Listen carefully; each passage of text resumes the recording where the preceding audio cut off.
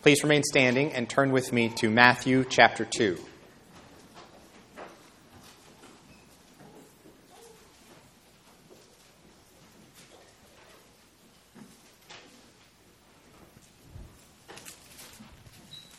We'll read verses 1 through 12.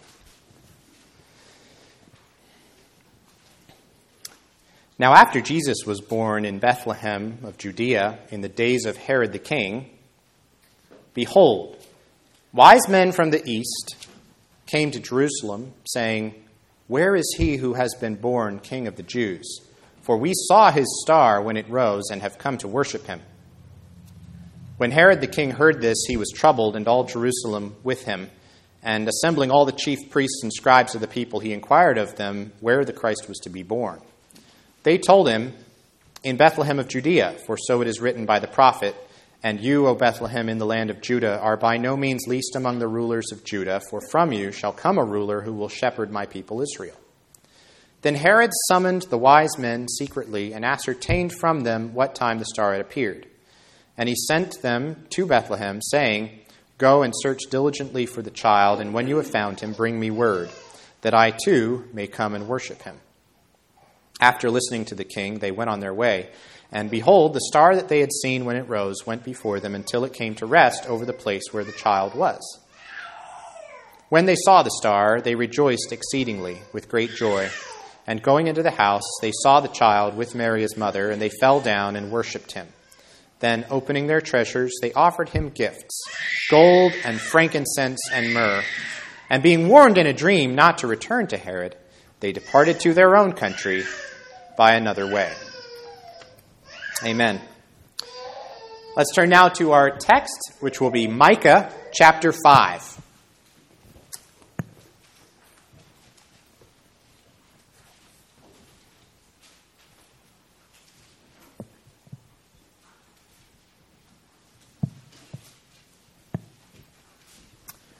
Micah chapter 5.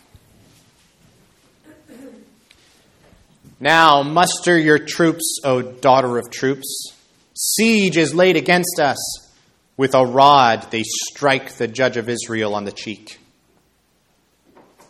But you, O Bethlehem Ephrathah, who are too little to be among the clans of Judah, from you shall come forth for me one who is to be ruler in Israel, whose coming forth is from of old, from ancient days. Therefore, he shall give them up until the time when she who is in labor has given birth. Then the rest of his brothers shall return to the people of Israel, and he shall stand and shepherd his flock in the strength of the Lord, in the majesty of the name of the Lord his God. And they shall dwell secure, for now he shall be great to the ends of the earth, and he shall be their peace. When the Assyrian comes into our land and treads in our palaces, then we will raise against him 7 shepherds and 8 princes of men. They shall shepherd the land of Assyria with the sword, and the land of Nimrod at its entrances, and he shall deliver us from the Assyrian when he comes into our land and treads within our border. Then the remnant of Jacob shall be in the midst of many peoples, like dew from the Lord, like showers on the grass, which delay not for a man, nor wait for the children of man. And the remnant of Jacob shall be among the nations in the midst of many peoples, like a lion among the beasts of the forest, like a young lion among the flocks of sheep, which, when it goes through, treads down and tears in pieces, and there is none to deliver. Your hand shall be lifted up over your adversaries, and all your enemies shall be cut off.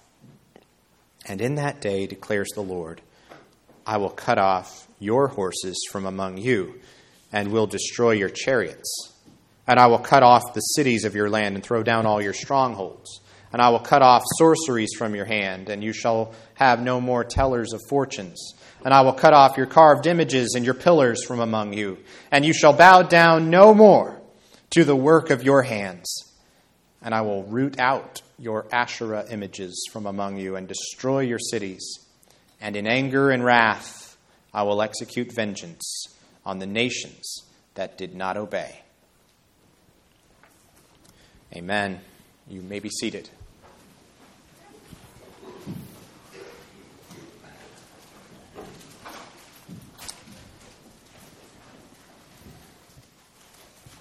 Most of you are familiar with what we call the Shorter Catechism, questions and answers about the Christian faith.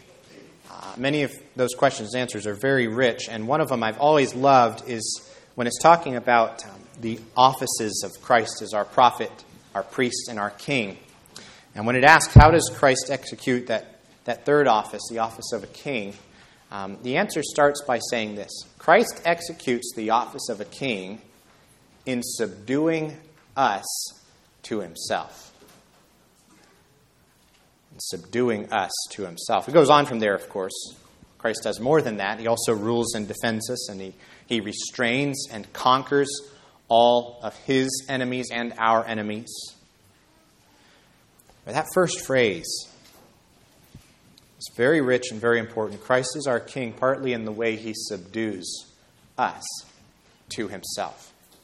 It's nice to think about Jesus fighting on our side, right? Yeah, we want Jesus on our team. We're going to pick him to protect us, to fight for us, to lead us in victory.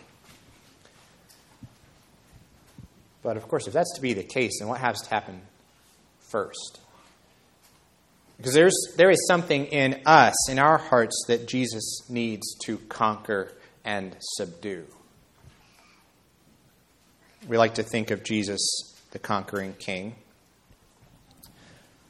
But if you think about it, Jesus as the conquering king is only good news for you if you have first been conquered by him.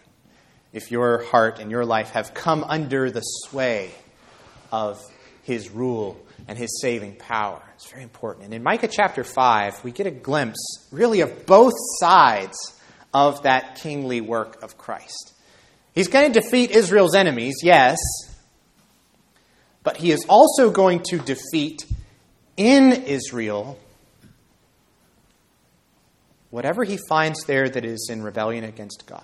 Whatever he finds there that needs to be corrected, he is going to correct it by his almighty saving power as Israel's king. So let's look at this chapter in 3 parts this morning. The first one, verses 1 through 6, is the current crisis and the coming Christ. Number 2 will be the righteous remnant, reigning and roaring, verses 7 to 9. And then number 3 will be sin subdued by a sovereign Savior, verses 10 to 15. So the current crisis and the coming Christ, the righteous remnant reigning and roaring, and sin subdued by a sovereign Savior. Okay. Remember from last time, big theme was how Micah keeps shifting his focus back and forth between the present and the future. The present conflict between Israel and Assyria that he and Judah are living through in the 8th century BC. But then also looking forward to the more distant final future, the latter days, the age to come, when God's going to judge the world, and he's going to come in judgment and salvation, both for Israel and for the world. Both things, both for Israel and for the world at large. And verse 1 here is looking more at the immediate future, primarily. What we're calling the current crisis. When Sennacherib's army, the Assyrian army, is going to come and they're going to lay siege to Jerusalem, it's going to be this major existential threat to the southern kingdom and to the reign of King Hezekiah. Now muster your troops, O daughter of troops. Siege is laid against us, and with a rod they strike the judge of Israel on the cheek. You remember how when Sennacherib's general, called the Rabshakeh, comes up to the city walls in 2 Kings, and he tries to get the people to surrender to him, to give up. He is pretty disrespectful towards Hezekiah the king. Do not let Hezekiah deceive you, he says, for he will not be able to deliver you out of my hand. Do not listen to Hezekiah when he misleads you by saying the Lord will deliver us. And so Hezekiah goes to the prophet Isaiah, and he tells Isaiah there, this day is a day of distress, of rebuke, and of disgrace. That's how this feels to King Hezekiah. It's like he has been struck on the cheek by the Assyrians. And he goes on, he says, children have come to the point of birth, and there is no strength to bring them forth. And bear that imagery in mind from Hezekiah's response to this situation in 2 Kings. We're going to come back to it. It resonates with some things later in this chapter. Micah says, with a rod they strike the judge of Israel on the cheek. And if you think about it, they've disrespected not just Judah's king, Judah's earthly judge, King Hezekiah. They've really disrespected Judah's heavenly judge, the Lord, as well, with Hezekiah as his representative. So that's the current crisis. But in verse 2, once again, Micah turns very quickly, refocuses his prophetic eyes, so to speak, as he's done repeatedly, going back and forth in the last couple chapters, to the future again. But then you might do a double take and think, wait, is it the future or is it actually the past? See, when you and I think of Bethlehem, well, the first thing that's going to come to mind for us, of course, is going to be the manger scene, right? It's going to be the birth of Jesus. But, of course, that's not at all what would have been in the minds of Micah's audience. When Micah's audience heard the word Bethlehem, what were they going to think of? Well, they were going to think of it as the birthplace of David, King David, Hezekiah's great ancestor, right? The founder of his dynasty. And so at the end of the verse, where it says, whose coming forth is from of old, from ancient days, Micah is reaching back. He's reaching back to David's roots. And really before that, interestingly, we're just finishing up the book of Ruth, right? In the evening sermon series. And what is the setting for the book of Ruth? It's Bethlehem. And why is it Bethlehem? Well, it's because the book of Ruth is about the marriage of King David's great-grandparents, Boaz and Ruth. And how God was working generations before his birth in Bethlehem to set up for, to provide for the eventual coming of that greatest of all of Israel's kings. Now what Micah is saying is the same God who raised up David back then from Bethlehem, he's going to do it again. He's going to raise up another great king who is also, like David, going to come from humble, unlikely origins. He did it once. He will do it again. He's going to raise up for himself one who is to be ruler in Israel. That's what God is going to do. And when is this going to happen? How long do we have to wait, the people might ask? We've got this current crisis going on with the Assyrian invasion. How long do we have to wait for this great king from Bethlehem? And Micah answers that question in a very interesting way. It's very symbolic. It's sort of a veiled way. The imagery is very rich. He says, therefore, he shall give them up until the time when she who is in labor has given birth. And immediately we should remember Hezekiah's lament during the siege of Jerusalem. Children have come to the point of birth, but that there is no strength to bring them forth. It's like Israel is being pictured as a woman experiencing contraction after contraction, but the labor just isn't progressing. And they're exhausted and they're in terrible pain, and they can't see the light at the end of the tunnel. It's just all of the pain of childbirth without the joy at the end. Of course, this is not the only time in the Bible that childbirth, labor, and delivery are used as a word picture for what it's like for God's people to wait for the final future. By the way, if you're hoping for a Mother's Day theme in the sermon today, here it is, because it's right here in the text. In all seriousness, though, this is quite profound when you think about labor and delivery, that symbolism in the Bible. Childbirth in the Bible is treated as something eschatological. Use that word I haven't used for a while.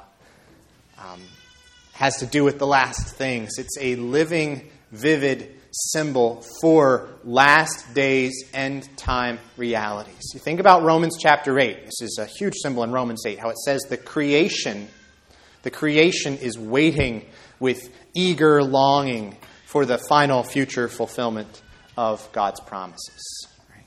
Talks about how the whole creation has been groaning together in the pains of childbirth. Paul says, until now.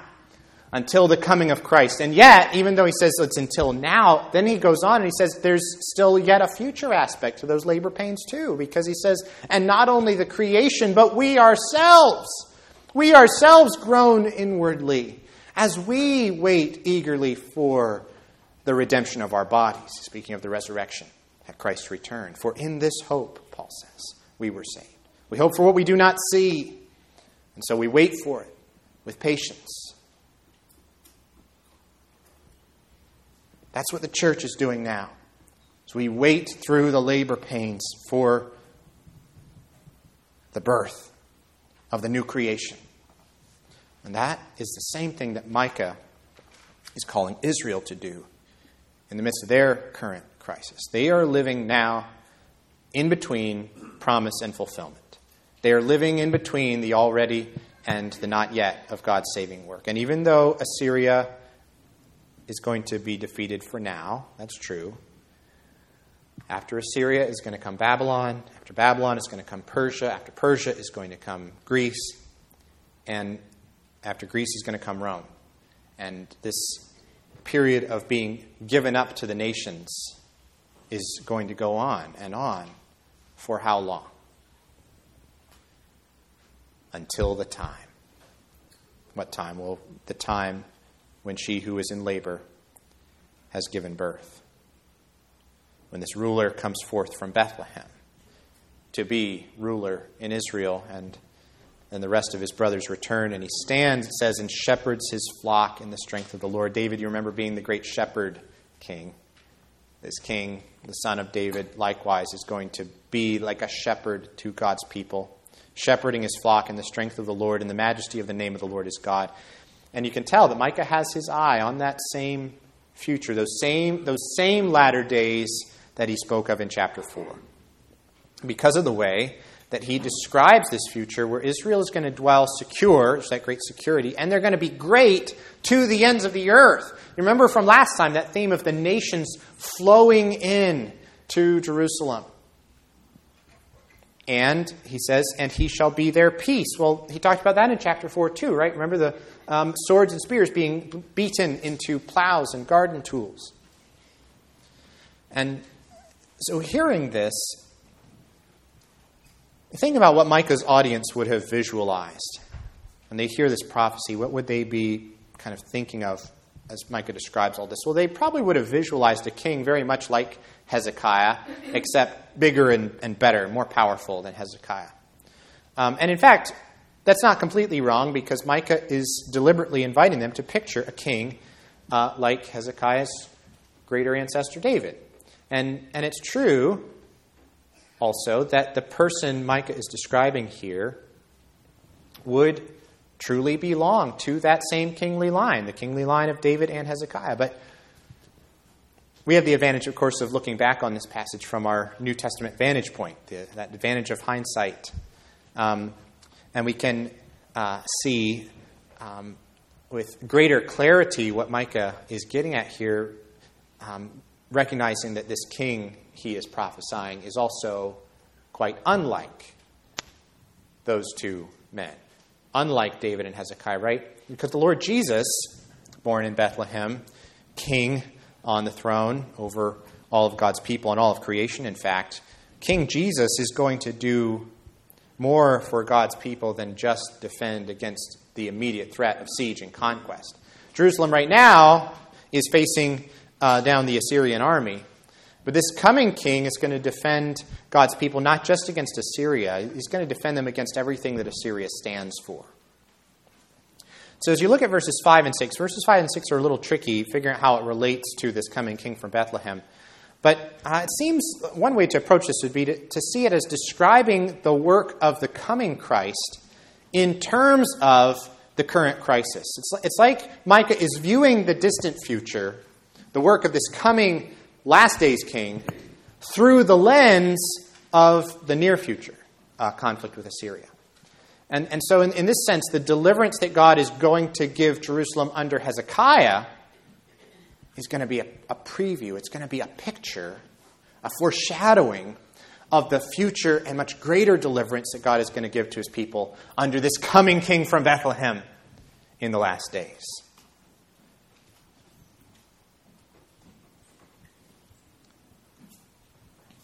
Well, as Micah goes on then, we can continue to keep that sort of prophetic double vision in mind. Think about both the near-term future with Assyria and the long-term future with Christ. As he starts describing next what it's going to be like for God's faithful remnant as they live for a time, it appears, among the nations. In the midst of many peoples. We're on verse 7 now. So you might ask, when did this happen? When was it that the remnant of Jacob were in the midst of many peoples? When were they among the nations, as verse 8 says? What does that correspond to in history? Well, as is so frequently true in the prophets, we can think of actually multiple points of fulfillment, partial fulfillment leading up to a fuller fulfillment. Really already in their present day under Hezekiah, Judah is already one nation among many, surrounded by many peoples. In a sense, the faithful remnant already in Micah's own time is in this condition to a degree. Eventually, it's going to be even more poignant when Judah goes into exile. And then the faithful remnant at that time will be in the midst of many peoples outside the promised land, right? Out away from home and now scattered among, really in the midst of the peoples. You think, well, then they're going to come back, right? Well, even after the return from exile, though, they're still going to be under foreign control by the great empires of history, and they're going to be surrounded by rival people groups. Think of all the run-ins that Ezra and Nehemiah have with the kings around the promised land. But when you consider the connection between these verses, 7 through 9, and the king from Bethlehem in the previous section, I think we have to say that if you want to find the ultimate fulfillment of this section, the ultimate fulfillment is really right now. The remnant of Jacob, today, those elect exiles, Peter calls us, calls the church. That's who we are. We are these elect exiles dispersed among the nations.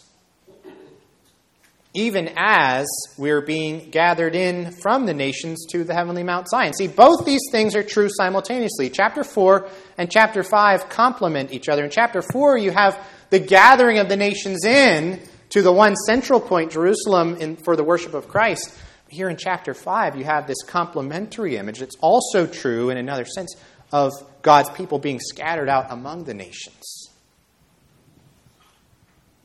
In the midst of many peoples, as long as we're still waiting for Christ's return. See, Christ has come, and yet the world is in labor still. We're still waiting for the new creation. It's that already, not yet again. And so what is life like for us now? Well, it's analogous to life for the remnant of Judah. While they were waiting for God's promises to come true. This is what God's people are always doing. They are living in the hope and the joy of what God has already done for them and waiting in patient expectation for what God has yet to do. And we're coming now, obviously, to the second big point, which is the righteous remnant reigning and roaring. And if you're looking at the little bulletin outline, you might think that there's a typo there that I meant to write R-E-I-G-N, reigning, but it's not a typo. Micah gives in verses 7 to 9 two contrasting word pictures for the impact that God's people are going to have on the world that they live in, the people that they live among. The first one is an image of blessing, the image of rain and dew. They're going to be like dew from the Lord, like showers on the grass. Psalm 72 actually describes the Messiah himself in this way when it says, "May he be like the rain that falls on the mown grass, like showers that water the earth." God's people are to be a blessing in the world that we live in, the world that we're scattered in. We're to be this blessing of dew, of rain from the Lord. You can think about Jeremiah's letter to the exiles in Babylon a century later, where Jeremiah told them to seek the welfare of the city where I have sent you into exile, and pray to the Lord on its behalf, for in its welfare you will find your welfare. That's a wonderful way of phrasing the way that the New Testament calls God's people to live now in this world as citizens of heaven. If we're really living like that city on a hill from chapter 4, that all the nations are being drawn to, flowing towards, well, then we're going to be living as a blessing to the world where we live. God's people are to be a blessing. We're to be like the rain. But of course, that's not the whole picture. That's only half of what Micah says here. It's not the only impact of God's people on the world. Bruce Waltke very helpfully relates this passage to 2 Corinthians chapter 2, where Paul says there that we, God's people, are an aroma of Christ to God among those who are being saved and among those who are perishing. And he says, to one, we're a fragrance from death to death, and to the other, a fragrance of life to life. And so, in other words, the church is an influence on the whole world of one kind or another, but what kind of influence depends very much on how each person, how each nation responds to the church's witness. We've recently started our third time through the Chronicles of Narnia with Alice and Evelyn this time. And recently we read the chapter where Mr. Beaver first mentions the name of Aslan to the 4 children. And Peter and Susan and Lucy all experience this wonderful thrill of joy when they hear that name. They don't know who it is, but they know it's someone wonderful. Edmund feels something very powerful too, but it's not joy, it's dread and horror, because he's a very different kind of person at that point in the story. And it's like that with Micah's description here of God's faithful remnant and their impact, our impact on the world. On the one hand, they're a blessing. They're this refreshing shower of rain. But they're not just raining, they're also roaring. And the remnant of Jacob shall be among the nations in the midst of many peoples, like a lion among the beasts of the forest, treading down, tearing in pieces, their hand lifted up over their adversaries until all their enemies are cut off. And here you might think, for example, of the end of the book of Esther.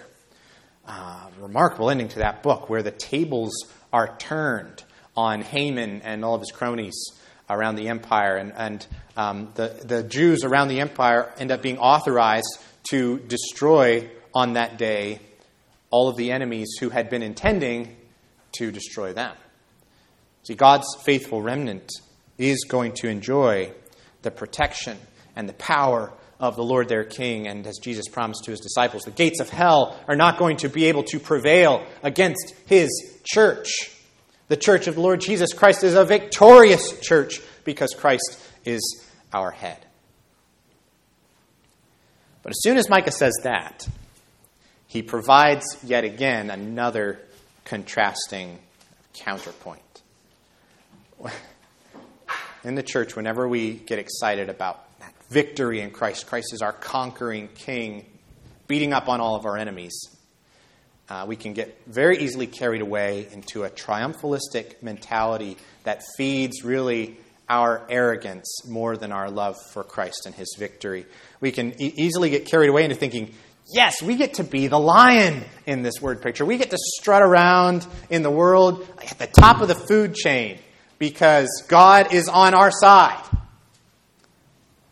But that, of course, is to miss a huge part of the picture. That is not how God calls his people to treat this privilege of being part of Christ's victory. You remember when Joshua, in the book of Joshua, meets with that mysterious stranger the night before the Battle of Jericho, and he has his sword drawn, the stranger does, and Joshua goes up and asks him, "Are you for us or for our enemies?"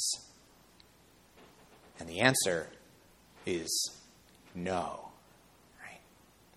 No, but I am the commander of the army of the Lord. I think when I preached on that passage, I mentioned Treebeard the end saying, "I am on no one's side because no one is on my side." Everybody wants to get God on their side. That's what so much of false religion is all about. It's trying to get divine authorization and protection for our own way of living and thinking, what we're already committed to. And the Lord says, no. The question is not, am I on your side, or how can you get God on your side? The question is, are you on his side? And the problem for Judah at this moment in their history is that there are a lot of things in their life as a nation, as a community, that weigh quite heavily in the other direction, frankly, that do not look like they're on God's side at all. And so before Judah can hope to enjoy the privileges of God being on their side, they first need to be purged of the commitments, the habits, the priorities, the choices, the practices in their lives that are not on God's side. Before they can hope to see God subdue their enemies under them, what is it that they need? They need for God to subdue them to himself. And that is the heart of verses 10 to 15. Sin subdued by a sovereign Savior. And in that day, declares the Lord, I will cut off your horses from among you and will destroy your chariots. This is referring to the idol, really, of military power. That trust in Israel's military might and equipment. The cities, the strongholds, referring to the same kind of thing. Their trust in the same kinds of things the rest of the nations around them trust in, to give them power, to give them security. He says, I will cut off sorceries from your hand, and you shall have no more tellers of fortunes. These ways of trying to get supernatural insight and supernatural influence through idolatry, through the manipulation of the divine, instead of through humble faith and submission to the power of God himself and humble obedience to his law. I will cut off, it says, your carved images and your pillars. All this formal religious idolatry, which really has to do with all of these ways that Israel had absorbed the spirituality and the ways of approaching the divine from the culture around them. This man-made religion that they had just been soaked in and absorbed from the other nations around them. And all this, of course, sounds very harsh. This sounds like very bad news for God's people, all this destruction. God's people who had all this corruption, all of this sin in their lives. But then you look a little bit closer. What do you see? What's the result of all of this destruction, of all of these things they've been trusting in and worshiping? The result is what we like to call reformation. It's reformation. You shall bow down no more to the works of your hands. God is going to perform this radical surgery to remove all these things that have been distracting them from their covenant Lord, so that all that will remain to them is the Lord himself. And God's anger and wrath are going to come. They're going to come, verse 15 says, on the nations that did not obey. But that implies something else, doesn't it? That implies that for God's people, that anger and that wrath and vengeance, that's not the only option for them. See, for the faithful remnant, this very fierce purging away of all of these other things in Israel's life, of Israel's false confidence in military might and false religion and so on, that is going to mean for them not final judgment and destruction. That purging away of the evil among them is going to mean their salvation. And so it is not bad news at all for them. It is good news. It is good news for you, for God to break your idols down. It is good news for you, for God to remove from your life, even in very painful ways to you, the things that you are loving and trusting instead of him. It is good news for you, for Christ to subdue you to himself. Because it is when you have come under his rule, that you can know the joy of having him also rule and defend you and restrain and conquer all his and your enemies. Why? Because you belong to him. because he's redeemed you, because he's laid down his life for you, because he's cleansed you from sin by his blood shed on the cross, because he loves you too much to see you in your sin and your pride and your idolatry and just leave you to it. Whatever you want. No, Christ executes his office as a king by subduing us to himself. That is good news for the people of God. So let's pray. Our Father in heaven, we're thankful that Lord Jesus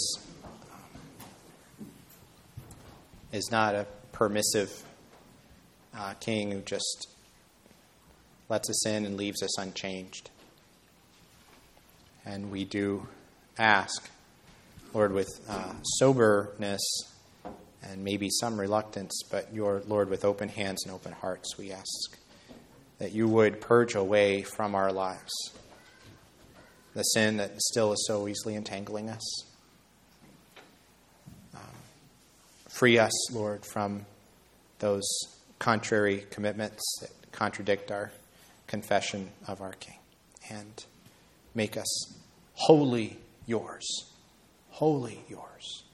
May the Lord Jesus, as he has done already, continue throughout these lives you've called us to subdue us to himself. We ask all this in his name. Amen.